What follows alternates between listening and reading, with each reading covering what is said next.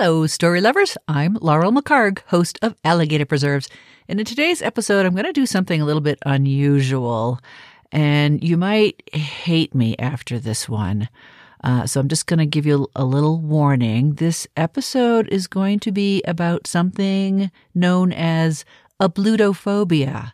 So you might want to look that up before you continue to listen in case you want to not listen anymore. But I dare you to stay tuned.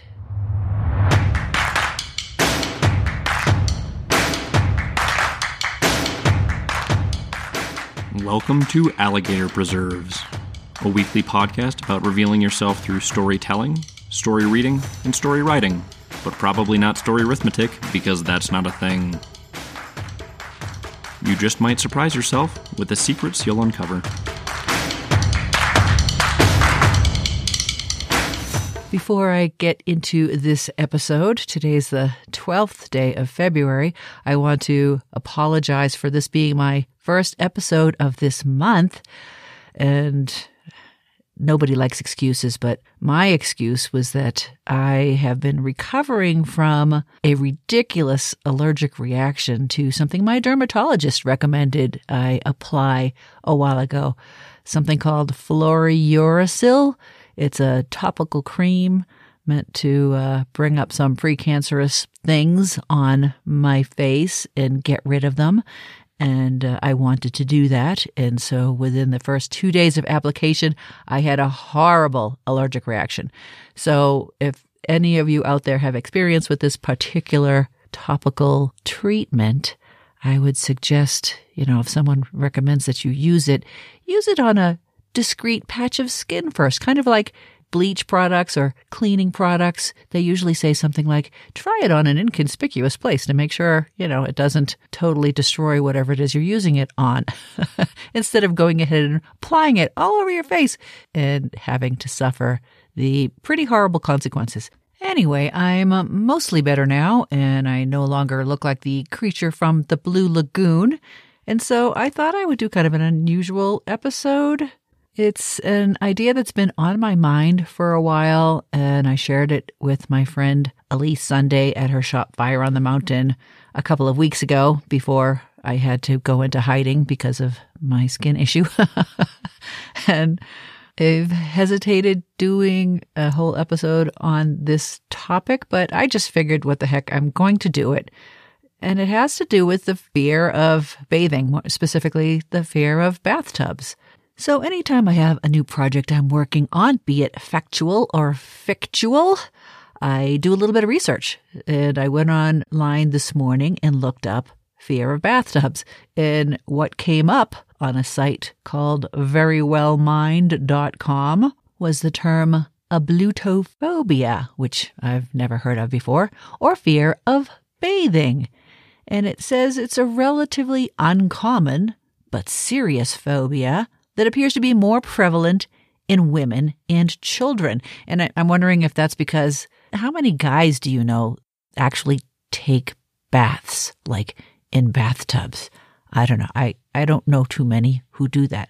Although as soon as I say that, I recall the last time my husband took a bath alone. It was back in 1984. And it was while he was recovering from a traumatic head injury while training in the Army. I am forever grateful to the surgeons at Fort Sam Houston Hospital in Texas for not making me a widow that second year of our marriage. And I have the best photo in the world of him in a bathtub with bubbles, looking like the monster from Frankenstein, scars all over the place, black eyes, looking pretty rough. And above the bubbles, he's holding a book called Zen Flesh, Zen Bones. If you know anything about my husband, that won't surprise you at all. Anyway, that was the last time I believe he was ever in a bathtub, 1984. So the idea that ablutophobia is more prevalent in women and children is perhaps not that unusual. So I went on to read about this weird phobia, and it said, like all phobias, it's an anxiety disorder, and it talks about an excessive or unreasonable fear of an object or situation. Now, as I get more into this episode, I may suggest that there's nothing so unreasonable about a fear of bathtubs. The article suggests that a traumatic past event may have happened to you. And it gives the example of someone developing a fear of showering after seeing Alfred Hitchcock's Psycho, which came out in 1960, by the way, when I was only 1. So I know I didn't see that when I was 1, although everyone knows what happens in that scene. And even if you haven't seen the original, there have been plenty of spoofs about that scene. Not funny, people, not funny. The article also says you could develop a disorder from other people's fears, like say if a close relative had a fear of that. And it talks about a lot of kids trying to avoid bath time, whether it's a fear or a preference. And I'm thinking back to my childhood days when I used to have to share a tub with 1 or 2 of my 4 sisters. There were always at least 2 of us in a tub when you have 5 girls. I completely understand that. I do recall my mom shoving a bar of Dial soap in my mouth when I was probably about 4 in a tub with my sister.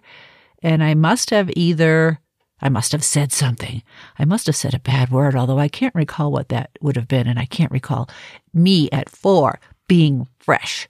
But I guess I was. And I'll never forget the taste of Dial soap. It wasn't too horrible, but I know it stopped whatever was coming out of my mouth. And I also recall earlier than that, I recall a visit to my grandparents' home. This is my father's mom and dad, and they lived in an apartment above a street in Dorchester, Massachusetts.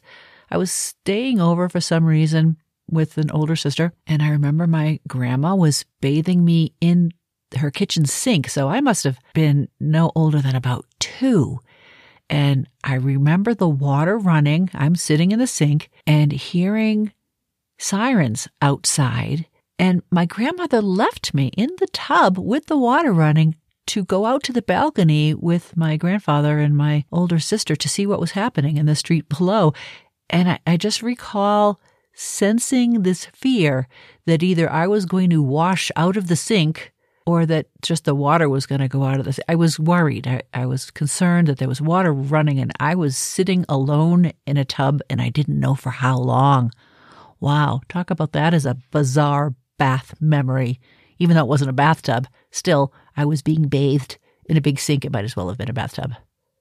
Anyway, the article goes on to encourage you to examine your fear. And it also says that ablutophobia is highly treatable by trained professionals, but nearly impossible to overcome on your own. And I'm thinking, what? There's a challenge for anyone out there who's afraid of bathtubs. So before I started examining my fear, I went online again, and I wanted to see just how far spread this fear of bathtubs might be. And oh my gosh, Alfred Hitchcock's Psycho might have started it in 1960, but when I looked up scary films that had scary bathtub scenes in them, whoa! We've got The Shining, 1980. Nightmare on Elm Street, 84. Shivers, 1975. Oh, gross. What Lies Beneath, 2000. Deep Red, Profundo Rosso, 1975. It, 1990. Deadly Blessings, 1981. Pet Sematary, 1989, with a guy in a tub.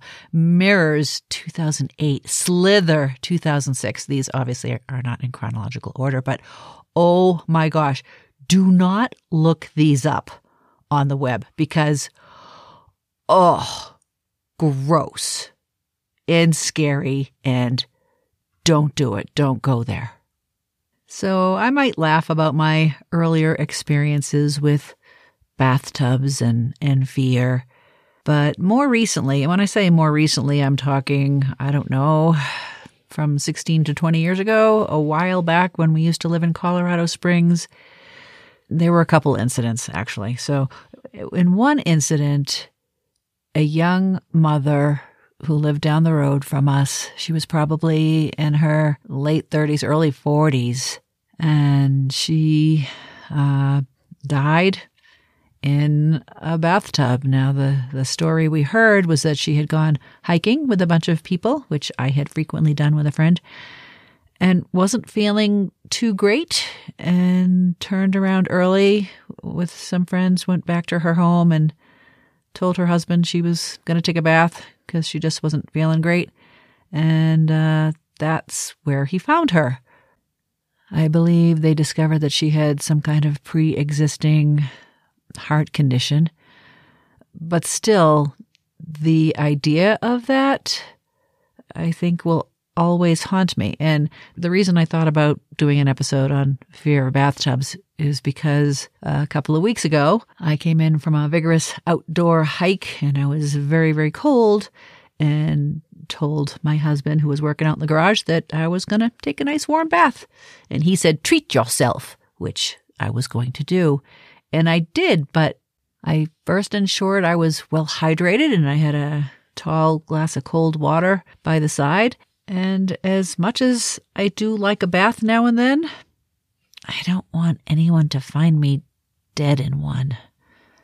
And I just can't shake that image. I can't shake that idea. And even though Mike was outside in the garage and I was inside just a little ways away, I remember specifically thinking, well, I won't fill it up too high. And I know that's ridiculous. It's absolutely ridiculous. But it's kind of hard to get something like that out of your head. And of course, there was another incident where a friend's husband committed suicide, and that's a whole different story that I won't go into completely, but I was sent to his home to look for him, or to wake him, or to figure out why he didn't show up for work.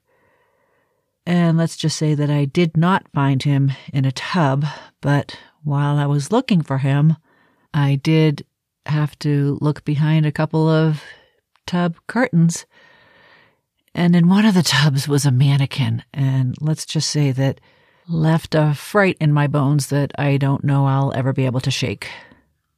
So perhaps I do have some traumatic past experiences with tubs, and I don't believe I'm alone in feeling like there are things behind closed curtains, perhaps, that we don't know about. I know one of my sons scared the boogers out of my other son by jumping out behind a curtain in a tub while the other was going through the bathroom. I don't know that he'll ever be forgiven that.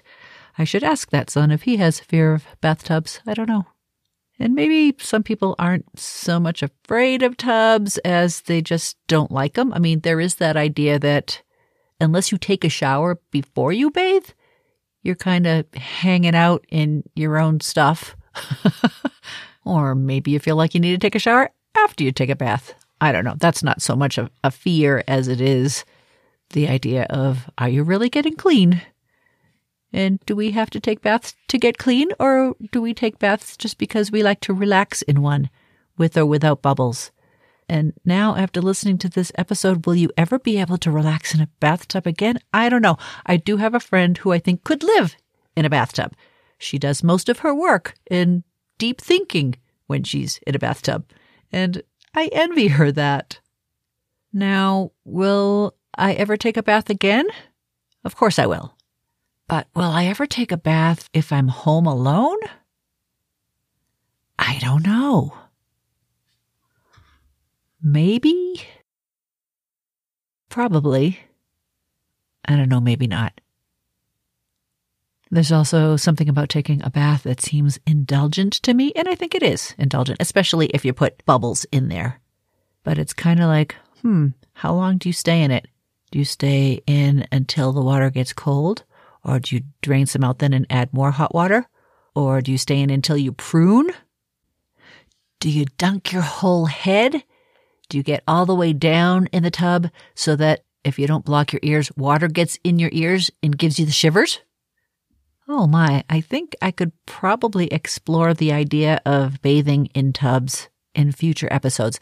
But for now, I'm going to leave you with the idea that fear of bathtubs is really a phobia, And although I don't believe I have ablutophobia, I don't because, I've taken baths before. But even though I don't have it, I don't know that I'll ever shake the unsettled feeling that comes with the idea of bathtubs.